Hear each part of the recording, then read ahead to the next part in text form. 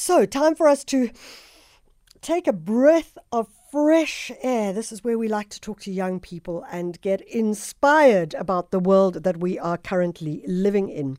And we're going to the school Sacred Heart, which is just outside Observatory in Johannesburg. And 15% of the kids at Sacred Heart are under a scholarship for what is often described as the missing middle. Such a weird term. I understand the term, but it just feels I wouldn't want to be called the missing middle. But anyway, funding is obviously vital, so for a great number of families in the country. And the school actually finds ways to get kids and give kids access to good education. Heather Blanckensee is the head of the School of Sacred Heart. Heather, thank you so much for joining us. It's wonderful to be here, Michelle. Good morning to you and to everybody who's listening. Heather, let's just talk about the opportunities that you are able to provide kids who come to the school who may not be able to pay for pay the school fees as they are. Yes. So, Michelle, we're in partnership with a number of organizations. We've got the Alexander Education Committee. They sponsor 20% of the students' tuition, and Sacred Heart fills in the rest. We have the Student Support Program, which is they contribute 50%, and Sacred Heart the balance. Breadsticks, which is a very special scholarship, actually provides access to one of our 3 to 6 students from our refugee education program.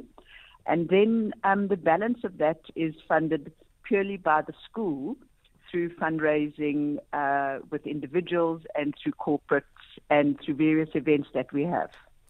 So how do kids apply, young people apply if they are interested or if their parents are interested?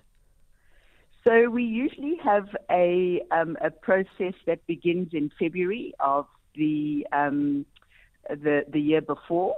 So if you are interested in applying for a scholarship for 2024, you would have applied in February of 2023. So next year we will be looking at scholarships for 2025. And we put out a call, and then we actually invite students from the various schools, as well as open it to the general public. And we are also recommended students by these different organizations. So I know that, and in fact, the young scholarship recipient, Kia van Oerle, who we're going to speak to in a moment, she has a scholarship for something slightly different, and I found that really interesting. Talk to us about the different scholarships that people can get. Yes. So obviously our primary focus has been about redress and access to education for students from environments that couldn't normally afford our school. But we also really believe in supporting young students who make a difference in their community. So one of our scholarships is actually called Active Citizen, and that's what Kia was awarded.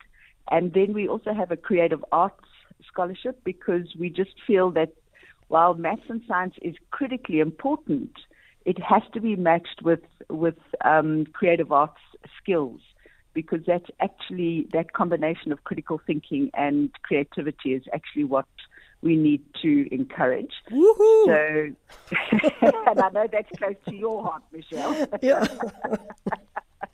And then, of course, the traditional academic and sports, although we are focusing specifically on girls and cricket.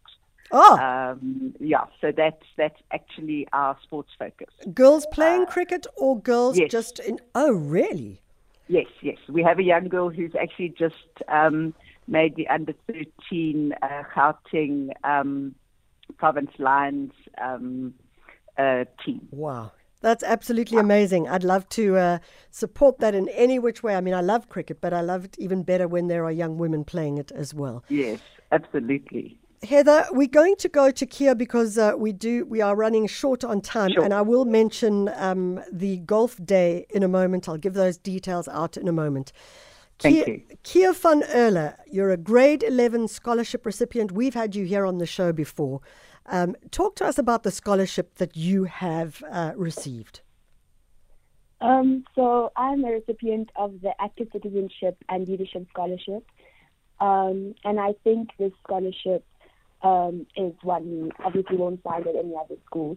And it being at Sacred Heart has given me so many opportunities to just take the scholarship and take the passion and run with it in any way that I want to, in any way that I see fit to make change. I think that the family at Sacred Heart supports that. I'm always like really delighted when I do talk to you, because the idea of active citizenship and leadership is something that I really hold close to my heart, and how people engage with it.